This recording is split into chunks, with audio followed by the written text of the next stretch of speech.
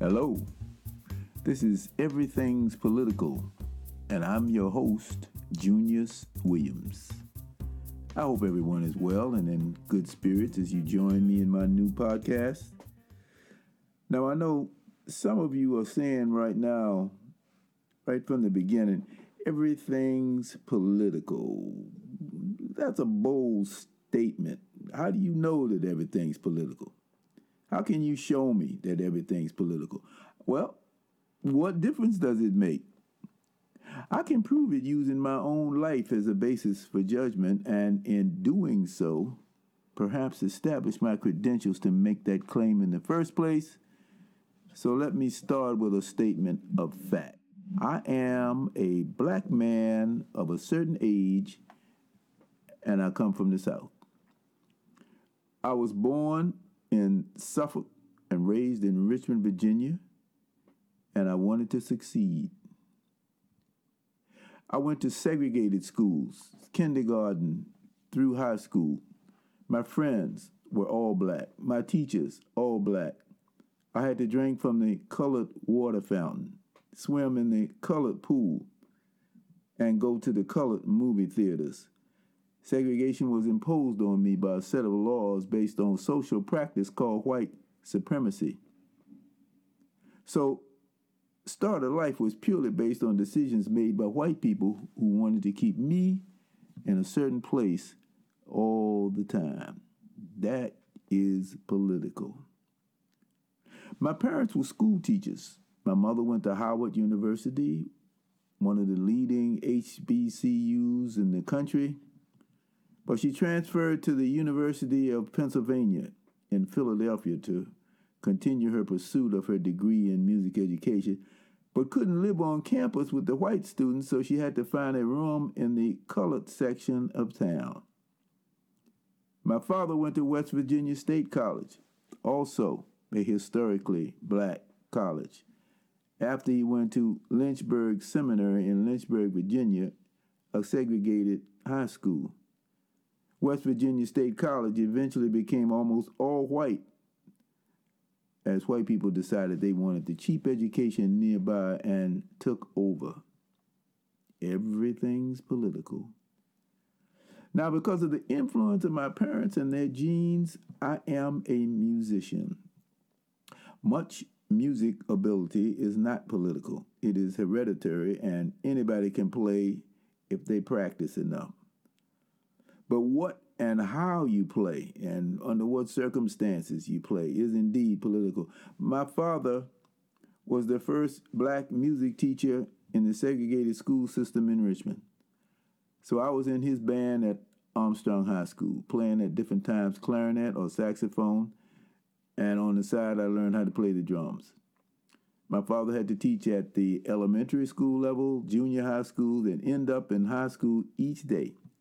He could forecast the size and quality of the high school band by the interest he developed along the way, starting in those elementary schools in Churchill and as the years went by. Richmond is the capital of Virginia and the former capital of the Confederacy and the tobacco capital of the South. Maybe not now, but it was back in the day. So every November, the lords of the tobacco kingdom celebrated another successful harvest season with a parade featuring all the local colleges and high schools with floats, celebrities, bands, including the high school bands we were supposed to play. So there were two major high schools, white high schools, Thomas Jefferson and John Marshall.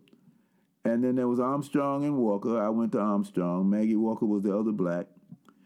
The John Marshall Band and the Thomas Jefferson Band traditionally were in the front, and the black bands were in the back. Except that my father and the other black band director decided one day, nope, we're not going to do that. Therefore, it wasn't until my senior year, after the beginning of the civil rights protests in Richmond, led by the students at Virginia Union University, another HBCU, that the powers that be decided to desegregate the march. You see, everything's political. They saw those young folks coming out, and they didn't want folks jumping up at that parade. Mr. Sanderson, the school superintendent of music. I hesitate to call him a superintendent of music, but he was in charge of the music. He decided for years to keep us in the back and then changed his mind when the college students were beginning to rise up. You guessed it, everything's political. My daddy, Maurice Williams, the Armstrong band director, and Joe Kennedy, the Walker School director, band director, had for years risked their jobs and had gotten away with it by refusing to march in the back of the parade. That sure as hell was political. And when we marched on that cold day in November, was it just about the music or what? I wrote about this occasion. Let me get my book here. It's called Unfinished Agenda: Urban Politics in the Era of Black Power. And I remember these pages very well because I refer to this so often. I want to share a few paragraphs with you about that event. There were four corners, with the two white bands from Thomas Jefferson and John Marshall on two of those corners, and Armstrong and Maggie Walker on the other two. Each band took a turn warming up, showing off their prowess on the drums. Of course, the white folks ordained themselves to go first. We listened and began to titter and tee-hee at the stiffness of all that John Philip Sousa, West Point, Annapolis regimental drumming.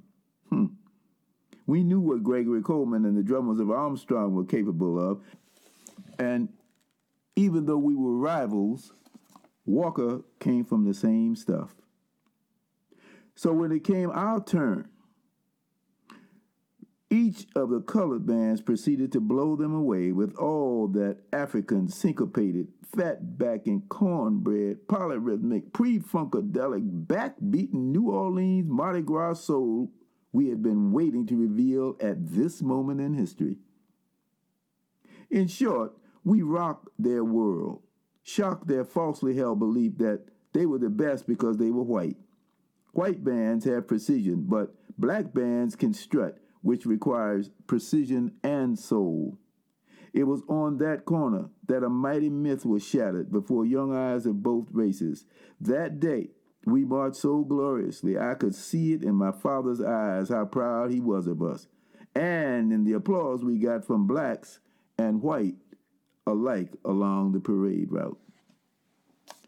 I wrote about that, and you can see that I had some depth of feeling, shall we say. It was more than a parade. It was an awakening, and so there was anger in my voice, and probably it's carried over till now. When I wrote that book, I had that feeling. Black kids were just as good as white kids, and maybe even better on the music we prized and they prized so greatly. But the familiar institutions of America, like school, the media, the people we honored as leaders, took that knowledge of self away from us, our history, our languages, our leaders, our culture. And here we had won some of that knowledge back on a showdown, on a throwdown, on a street corner in Virginia, not too far away from where it all began in Jamestown. And there were some white people who appreciated us as well. That was a surprise. A change in the atmosphere of Jim Crow for just that one moment when we passed by. Maybe it lasted longer than that. Maybe it didn't. But everything's political. Now, if my father had been a lesser man and had us march anyway in an earlier year, always in the back of the parade, and Joe Kennedy had done the same thing, we wouldn't have had that empowering experience. We'd have just gone along with the way things were and accepted the politics of denial and oppression. Because he and Joe Kennedy made a choice, we were the beneficiaries of a brand new attitude. Everything's political. Either choice had its consequences, one indicative of status quo, one indicative of resistance, but both political. It was not just walking east on Broad Street, cold, but proud. Now, there were other points in my life when it was more than what it seemed on the surface. I was a Boy Scout. Troop, I don't remember, at my church, Ebenezer Baptist in Richmond. Scouting was one of my favorite activities because we got to be outdoors. I was a Life Scout, one level just below Eagle. I wanted to be an Eagle Scout so bad.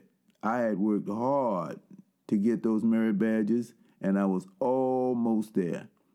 But then one day, the law intervened. The courts declared an end to segregated public facilities in Richmond, like the swimming pools. And rather than comply with the law, the city of Richmond closed the public pools, both black and white, rather than desegregate the white pool. I was devastated. I could get the other 2 merit badges I needed, but never swimming and life-saving. I could never be an Eagle Scout. I think I must have cried. Everything was so racist, and that sure as hell was political. I went to Amherst College. I was a good student at Armstrong. 3.96 average out of 4. Valedictorian of my class. Musician. Athlete. I played tennis. Not as good as Arthur Ashe, who went to Walker. That's another story. But at Armstrong, nor at Walker, did they teach calculus, nor pre-calculus. None of the black schools had those subjects. And it didn't take place in most of the South, I found out later on. Calculus was required in my first year at Amherst, along with physics that used the calculus I was supposed to know. Higher than a C, but no lower than a C minus. That was me in my first year. But because I had to spend 6 hours a day mostly on math and physics, my other subjects suffered. I didn't have much time to study history, humanities, French, and whatever else they required me to take. There went my A's. Was it about my ability? Well, I had no great fluency in math, but I worked hard to get my A's in Richmond. But my C minus came because of the political decisions made about schools in Richmond. The funding, the curriculum, the teacher training, the placement, and the culture of learning. They didn't think calculus was necessary at that time. If they had it, I would have taken it. I would have done well. Damn it, all things are political. Now let's look at some of the common threads I have established so far. Juniors, there were choices made by you or someone for you. That's number 1. Number 2, even the choices you make or I make are often not ours, but something somebody put in our mind to uphold the status quo, that is, fulfilling their expectations. So let's take the next step. If you color within the lines marked by somebody else's expectation, that's accommodation. We accommodate sometimes without knowing. Segregation depended upon everyone accommodating, playing their respective roles without too much thinking about it. But if you color outside the lines, it's called resistance. And that's what black folks were beginning to do when I was a teenager in Richmond, saying to one another and to white people, we got to change this master plan. Now, some of my white friends out there in radio land, in podcast land, they're going to say, well, that's fine, but the story works because you are black. And I say, no. You see, white people are in either one of these 2 categories as well. They are accommodating or in resistance. There are lots of decisions made for you or that you make knowingly or unknowingly that enhance or preserve your position of privilege. And that is very political. And if you decide you want to get rid of that privilege, now you're on the side of resistance. White people working their way out of privilege are definitely in resistance, very much in demand by those of us looking for allies, and political as all get out. Don't you find that's true? No matter who you are, if you're honest about your life story, you'll see that we all fit into one side or another of that reality. We accommodate or we resist. It's not one size fits all, but all things are. Everything is. Everything's political.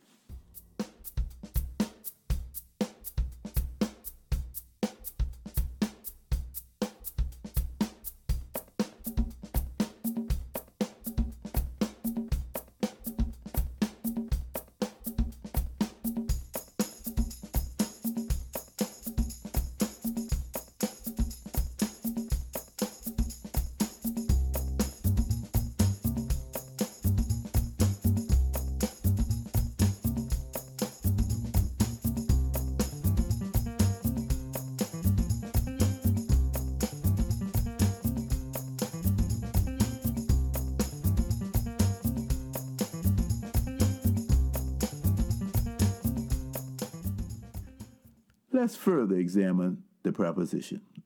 I'm going somewhere, so just stay with me here. If you're on the resistance side, as much of my life has been, you will find you are more and more in control of the decisions you make. But there are consequences. Sometimes it's wondrous, it's eye-opening, forward-thinking, progressive. We find out so much wonderful data that we can use. We found out so much we can about each other, like the saga of the 4 bands on the 4 corners in Richmond. Everything about that showdown was political, resulting in some young black folks and white folks who were educated about the value of black lives. But it doesn't always work out that way. Fast forward many years. I moved to Newark, New Jersey, became an organizer, considered a leader, made a name for myself, and I ran for mayor of Newark in 1982. I ran against Ken Gibson, the man I helped to become the first black mayor of Newark and of a major northeastern city. I was his first campaign manager. But 12 years later, I didn't see him leading into resistance enough. There was too much accommodation, acceptance of the status quo. So I ran, and I lost.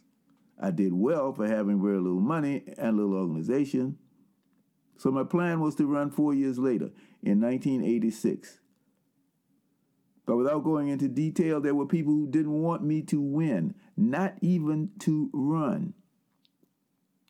If you want the details of treachery and betrayal, you can read it in my book, Unfinished Agenda, but I can sum it up in 2 lines from Leon Lumpkin's song.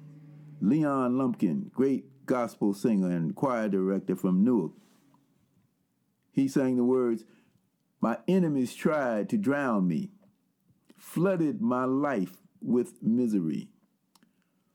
If that doesn't say it all, I don't know what does. That's exactly the political price I paid for being in resistance, getting out of line. I wasn't supposed to be the mayor. You know better, Junius Williams. After they worked their show, at that point I had no means to make a living, and it was Christmas time. I was like my grandmother from Virginia said, I didn't have a pot to piss in or a window to throw it out. Now that is bad. But let's go back to Leon's song. But God wouldn't let him keep me down. Instead, he lifted me to higher ground. He went on to say, look at me.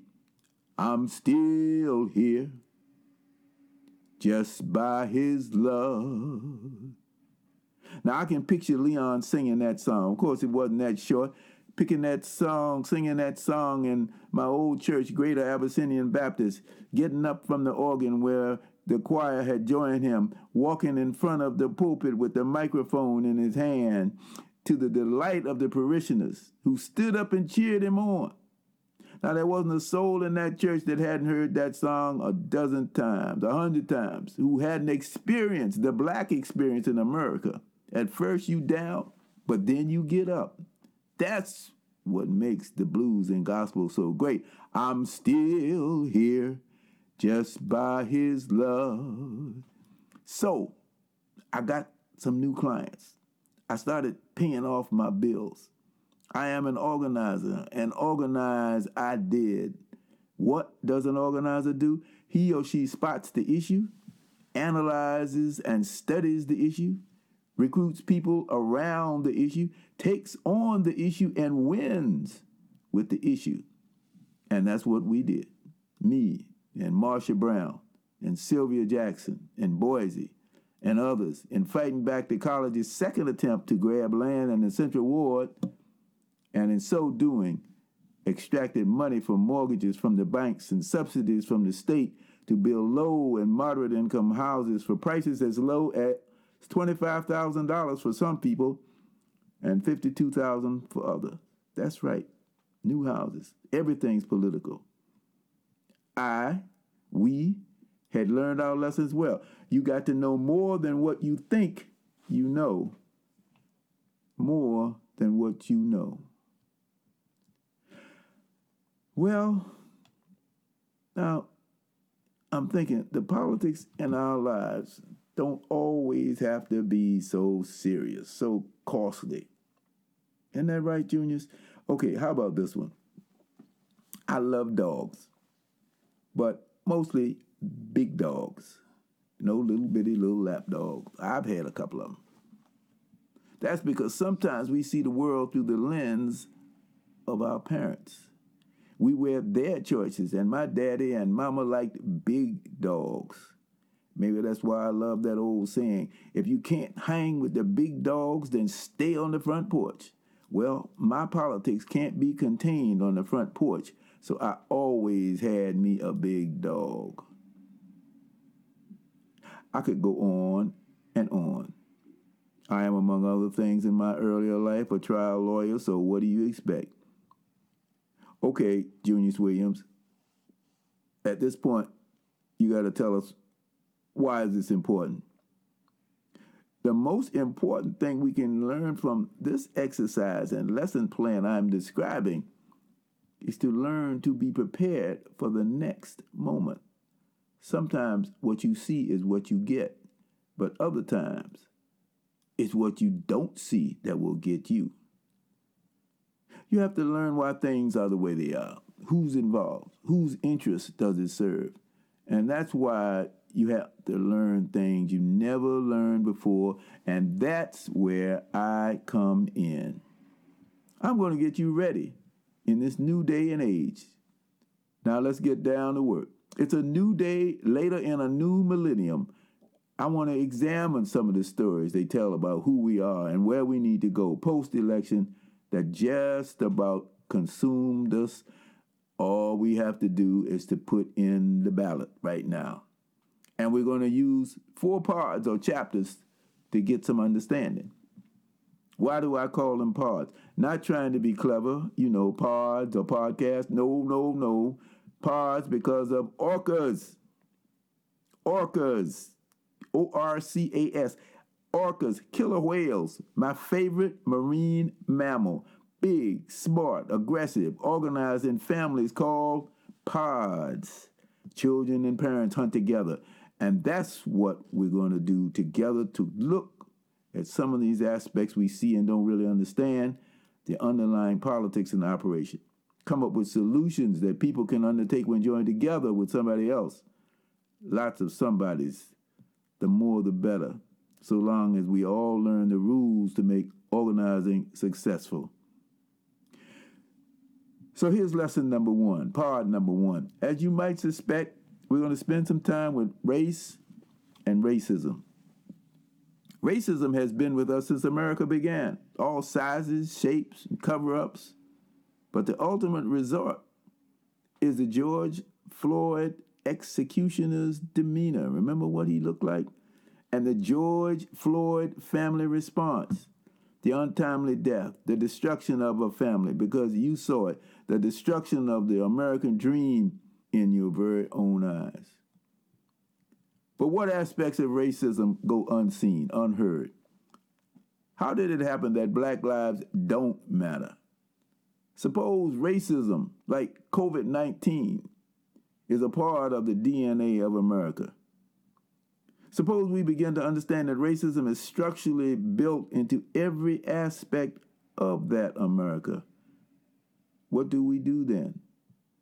We're going to examine the prescription for America put forward by my friend, now deceased, Professor Derek Bell, writing in his book, Faces at the Bottom of the Well, where he talks about the quote-unquote permanence of racism, the socially and economically entrenched culture of white supremacy so deep within the marrow of the bones of America that we just can't get it out. How does that make you feel?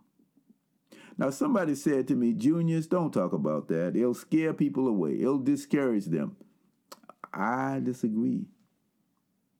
Somewhere in the Bible it says the truth will set you free. And I'm going to show you just how that works. Can a well thought out plan for ending racism in America get rid of it? Deal with it effectively? We're going to find out. Number 2, culture and choices. Black folks have a distinctive culture. It is historically because of the strength of this culture that we have survived and thrived as much as we have, as much as we've been able to do. That culture is centered around, among other things, the music we've created. But what happened to the blues and its children? The children of the blues, gospel, jazz, rhythm and blues, funk, all of those. We are told that all aspects of the blues are too old, that it's time to go to pop, rap, country, although country and the blues grew up at the same time. But when almost 2 generations of young black people have kicked the blues to the side, somebody picked it up, dusted it off, and now proudly proclaim it as their own. We're going to look at the blues and its history. We're going to look at its long process of cultural appropriation, the most advanced stage of white supremacy active today. White people are now the new blues men and women. God bless them. God bless them. They should enjoy the blues and get good at it. Everybody should be able to play the blues. But is it theirs and no longer ours? We're going to look at the politics of cultural appropriation. Everything's political, even the music you don't hear.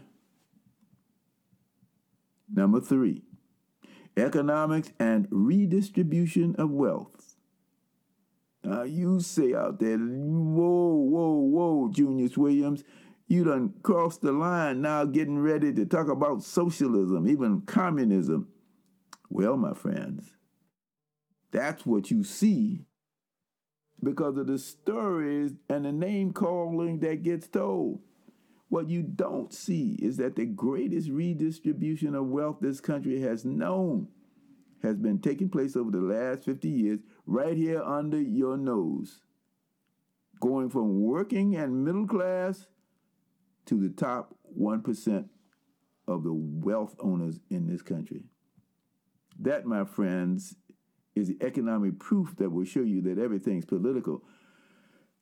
And the way they pull that heist off, you need to understand the politics involved. I have to take my hat off to them if it didn't hurt all of us so bad. So I'm not. So that's why we go into number 4, organization and transformation, using history and imagination to usher in the ideas we need to rethink America. We're going to have a conversation about the difference between mobilization and organization. Let me give you that again. The difference between mobilization and organization, about the Lone Ranger theory of justice. I'll give you a hint.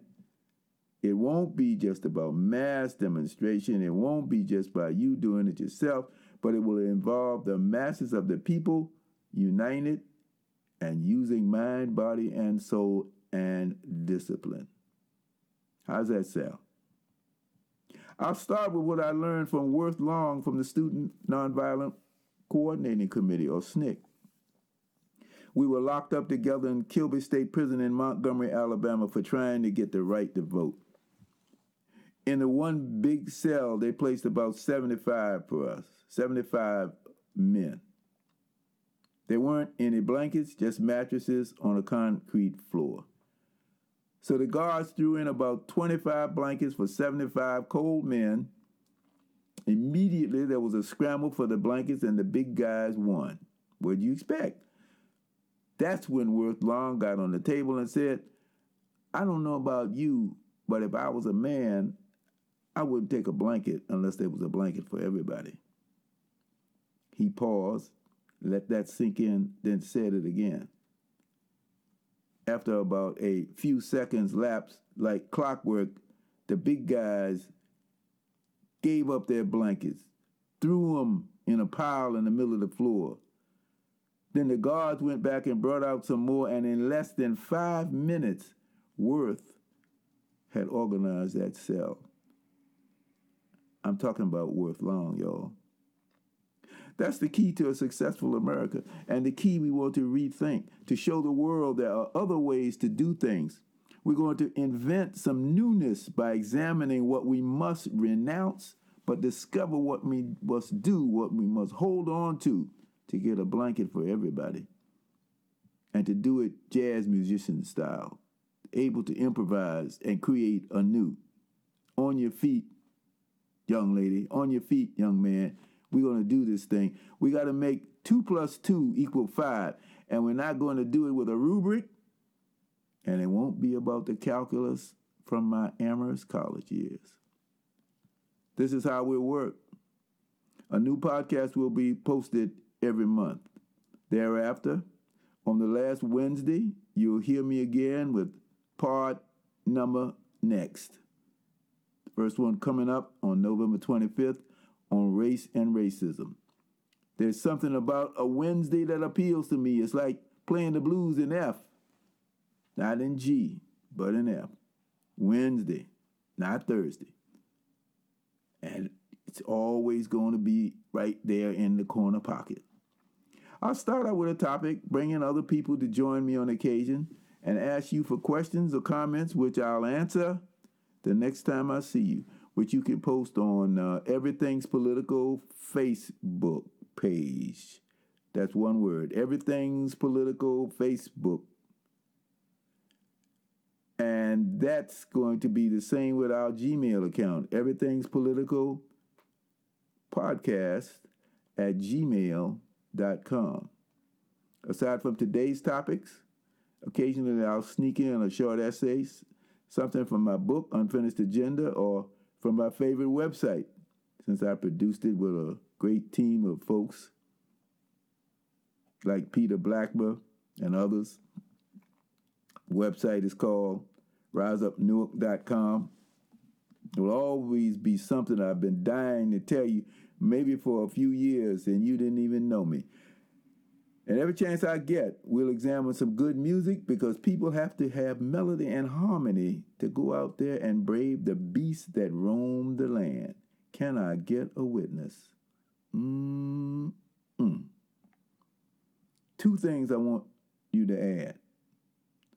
Number 1, I think you ought to get a copy of my book, Unfinished Agenda. It will make things become a lot clearer, especially when I'm talking about stuff in Lesson 4, Community Organizing. Number 2, take a look at the website, riseupnewark.com.